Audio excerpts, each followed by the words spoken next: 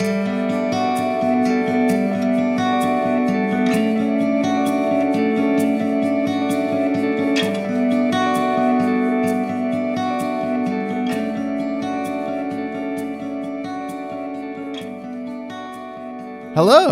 and welcome to the Boring Bible Podcast. I'm Noah Randolph. And I'm Ashley Wakefield. And we're here to take you on a journey through the boring parts of your Bible, books that you just couldn't finish when you tried to read them. Together, I hope we'll get to see some of the hidden beauty in these books, and maybe afterwards you'll love them too. But if not, that's okay. You will still get to tell your friends you got through them and have full bragging rights to your pastor. Just don't let it go to your head. So let's get started.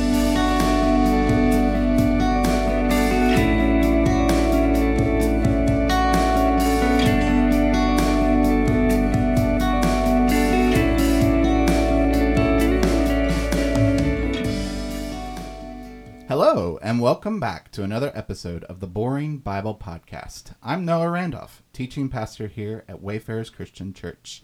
And I have a new guest with me today. This is Ashley Wakefield. Hi, Ashley. Hey. How are you doing today? I'm doing great.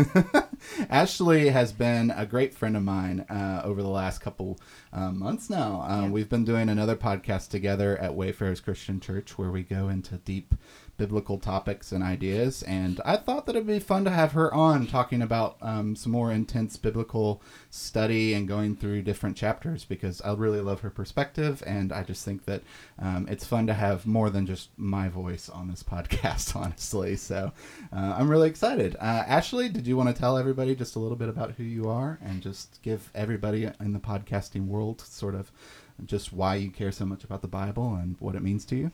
Yeah, so I'm a student here at Mid-South Christian College. I'm majoring in Christian education, and I decided to do that because I do love the Word of God, because I know that it can be confusing. When I first started reading it, when I was really young, I started reading King James Version, which in my personal opinion is not the best version because it's the most confusing. It has like all that, thou art, thou shalt not do that, that old English type of language. And I think it's better when you can read versions that you understand. And I think when you get revelation out of the Word of God, it's very uplifting. It gives you wisdom, it gives you knowledge, it gives you understanding. Because I think the most important thing is not just reading the Bible, but understanding it and learning how to apply it to your life.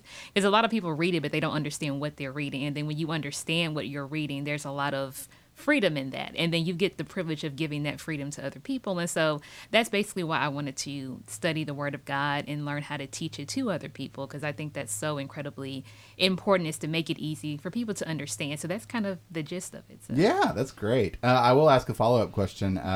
When you first came to the really hard books in the Bible, and I'm talking like books like Isaiah, Jeremiah, maybe like Leviticus and Numbers and Deuteronomy, did you feel like that was like a big jump for you? And like, what was your sort of experience first time reading those books? Was it just like very intimidating or what? I honestly don't remember my first experience reading those specific books. I just remember being confused in general when I would read anything from the Bible. Like I would read it and I'd be like, I don't understand anything that I read. And I think it was when I switched versions when I got older, like in my 20s, and I started reading different things like the ESV, the NIV, the New King James Version, which is much better to me than the King James Version. And so I think when you read it, because I think all those versions are out there to give people a better understanding, because people can read the same thing, but they can interpret it differently. And so it's like those different versions are out there so that everybody, no matter how they may take something, can understand it better. And so that's why I don't like to, buckle myself down to one version only, because it's easier to understand when you read multiple things basically saying the same thing but in different ways. And so I don't remember, I just remember being confused a lot. And then I think that, I recently actually read a book, The Kingdom of God and the Glory of the Cross, by Schreiner. I know his last name is Schreiner, I can't remember the first name, but he talks about explanations of each book in the Bible. And then when he gets to the major prophets, which, Isaiah, Jeremiah, and Ezekiel, which are considered the major ones, like he breaks down how Jesus is viewed in those aspects and what those books are about. And, it makes it easier to understand when you get even outside sources about what the Bible is about. So Yeah. Well, I'm so excited for us to dive into one of the more difficult books of the Bible, this long tome of Isaiah with 66 chapters. We're doing chapter by chapter through this entire book, and we are now at chapter 15 with you coming along. So I'm really excited to jump into this. If you have been paying attention to what we've been doing in the podcast recently, we've been walking through really the first 12 chapters as a set apart segment of Isaiah. And we are now in a new section of Isaiah, which from 13 onwards is really this section where the prophet takes a turn, no more talking about Israel and Judah, and is now talking about specific nations that are surrounding Israel and Judah. So we covered Babylon in the last couple episodes. We hit the Philistines briefly, and now we are to Moab for the next 2 chapters. So we're going to talk about Moab, and we're going to talk about what they mean to the people of Israel. So it's going to be fun. So we're going to dive in right now. Thanks. A prophecy against Moab. Ar in Moab is ruined, destroyed in a night. Kir in Moab is ruined, destroyed in a night. Dibon goes up to its temple, to its high places to weep. Moab wails over Nebo and Medeba. Every head is shaved, and every beard cut off. In the streets they wear sackcloth.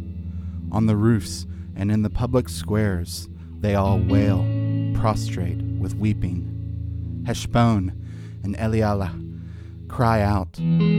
Their voices are heard all the way to Yahaz.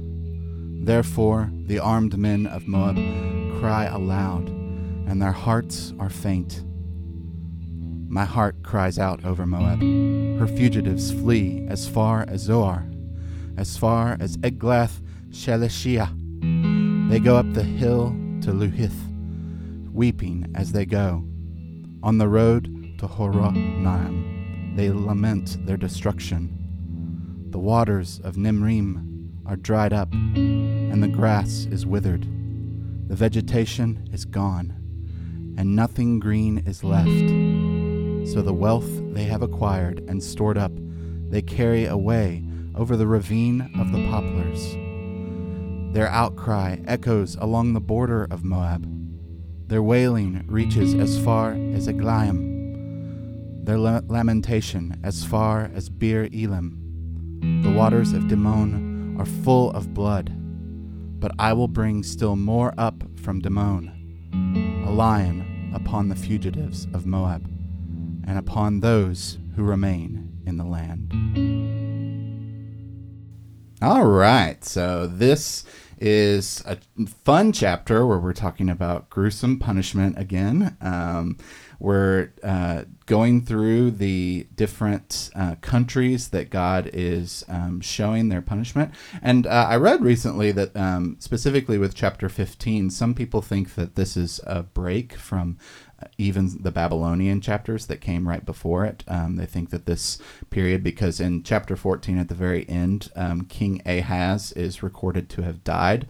And if you don't remember, back in chapter 7 and 8, King Ahaz was kind of a main character for some of the prophecies that Isaiah was giving. So they take that little phrase that King Ahaz dies at the end of chapter 14, and they say, okay, this is now a new section of prophecies, and we're going to jump forward a little bit in time.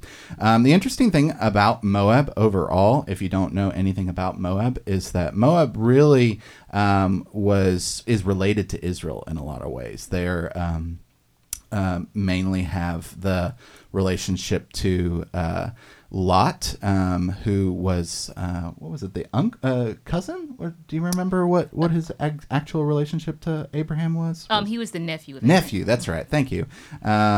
He was the nephew of Abraham, and he ended up leaving Abraham and settling in the realm of Sodom and Gomorrah, which ends up getting destroyed by God later on. Most people know that story from Sunday school and things. They don't know the story afterwards, where he ends up being very alone and having no a wife, because his wife ends up turning back and becomes a pillar of salt.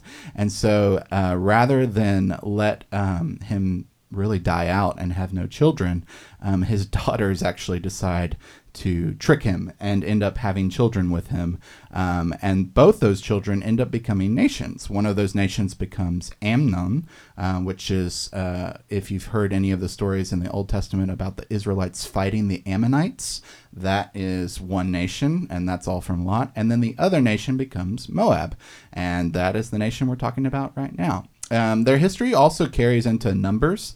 There's a really interesting section of Numbers that talks about this prophet named Balaam that tries to curse Israel 3 times. And every time he tries to curse Israel, instead of curses, blessings come out. And that was Moab that was trying to get him to curse the land of Israel. That's really interesting. It's also where you hear about a talking donkey. When we get to Numbers, one day we'll get to Numbers. We'll talk about that. That's really fun. But yeah, Moab is involved there. Moab ends up really causing Israel to be led astray several times throughout Judges. And eventually they end up really at this time period being sort of just a neighbor that has a begrudging acceptance that both parties are going to exist, and they're going to keep their borders pretty harshly guarded against each other, but they're both going to exist in this land period. And so there's some tensions, but also realize that Israel's kind of related to them. Ashley, what did you think about just the overall chapter and all of the geography? What was just your immediate thoughts as soon as you heard the chapter?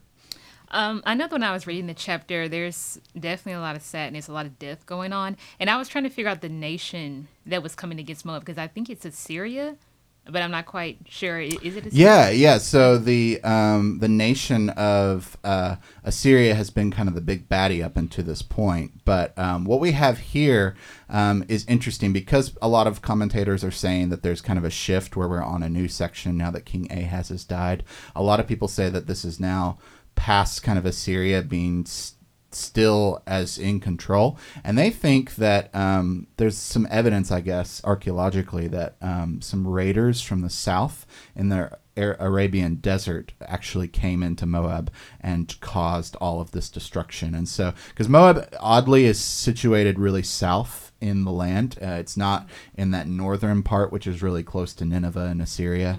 It's really south, and it's even, I believe, souther than that's not a word, but we're going to go with it, souther than Judah. And so it's most people that I was reading about assume that these Arab colonies and things that were in the Arabian desert came up into the north and really caused this destruction. But yeah, what do you think about just the overall all these different like names and things like that?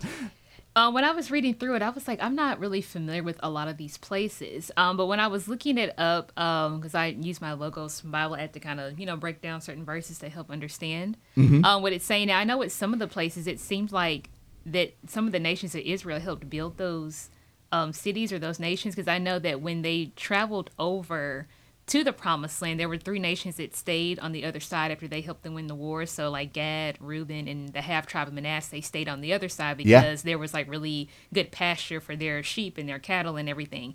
And I know that some of the things that are listed, I think Gad and Reuben helped build those cities. Because I think it mentions it in the book of Numbers, if I'm able to go back and look at that. So let's see, in Numbers 32 and 37, because that's when it's talking about Heshbon and is it Eliah or Eliah? Let's see. Point to it. Right here. Eli'ala. Eli'ala. Okay, I'm not the best at pronouncing these cities.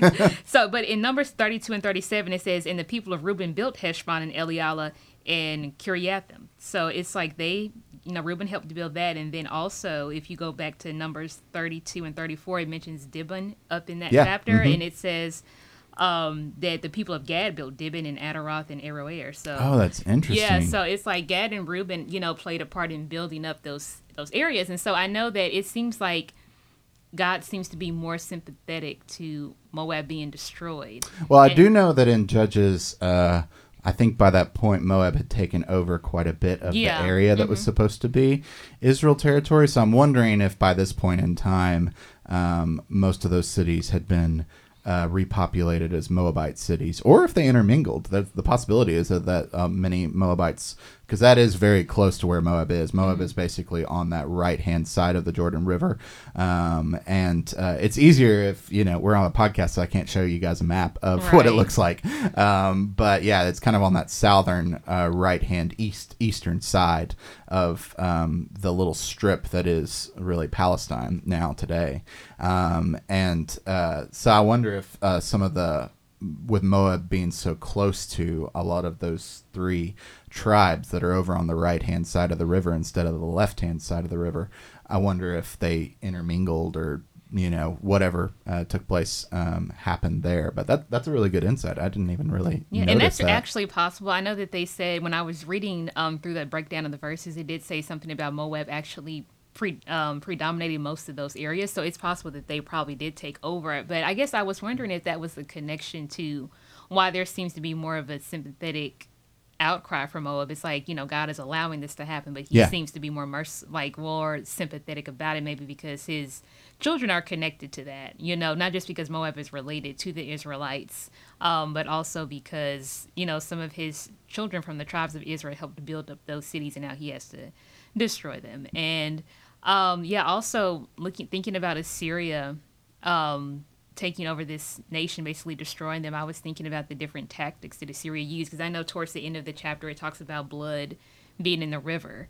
And I know that Assyrians were super cruel in their warfare. Like they would do certain things like impaling people, which involved, sticking this sharp pole up the rectum through the torso. They would hang it up for people to see, because that was kind of like an Assyrian mindset, was to make people afraid based on what they did to other people who were defeated in warfare, because they wanted to instill fear. So doing that, walling up people, which is basically taking people alive and trapping them inside this wall and letting them starve to death and die of thirst. That kind of stuff. It's like really, really sad, really devastating. Yeah, it's really gruesome.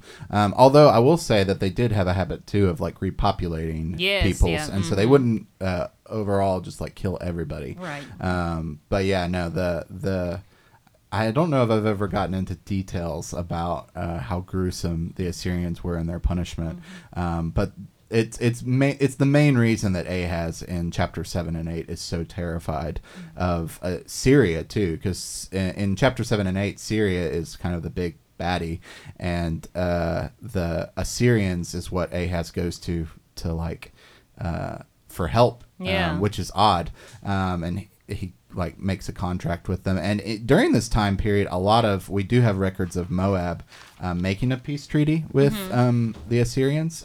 They pay him gold and pay him tribute, because pretty much every country during this period was paying the Assyrians tribute. And the hope was that Assyria would come and help them if they were ever attacked by another nation like Syria or Israel or whatever. And it doesn't seem to be the case. And this prophecy here, God is saying that Moab is going to get punished by these Arab desert nomads that are going to come up into their land from the south, and Assyria is not going to be there to help with that at all. They're on their own, and this is kind of the prophecy that we get in this passage. So there's not a lot of themes to talk about in this chapter. That'll be a little bit more, I think, in the later episodes. So I'll just leave it at that for at least just kind of walking through some of the history and things. Is there anything else you had as closing, Ashley, before we finish up? Speaking of wealth, I don't know if this was in this chapter or a previous one, but it said something about God was going to bring a nation against them that was not a fan of gold. Basically, they were not interested in gaining gold. They didn't take any joy of it. So it's basically like they couldn't pay them to leave them alone. They couldn't. They basically couldn't. And I don't know if this was this chapter or another. May have been another one where it talked about how bribing them wasn't going to benefit them anything. So yeah. I think that's you're talking about Ahaz with Assyria, because God is not really happy that Assyria is that Ahaz is trying to like have this like payment friendship with Assyria, and God is telling him that Assyria, even though you think they're going to be your savior, is actually going to be your downfall. And so don't expect Assyria to be that. I think that's what you're referencing, unless there's another one that I missed in the last couple chapters. But it may be. Yeah. we will definitely get back to you on that one. We'll start the next podcast episode out with a little bit more on that. So thanks so much for tuning in for us today, and I hope to see you all next week. All right, have a good day. Bye.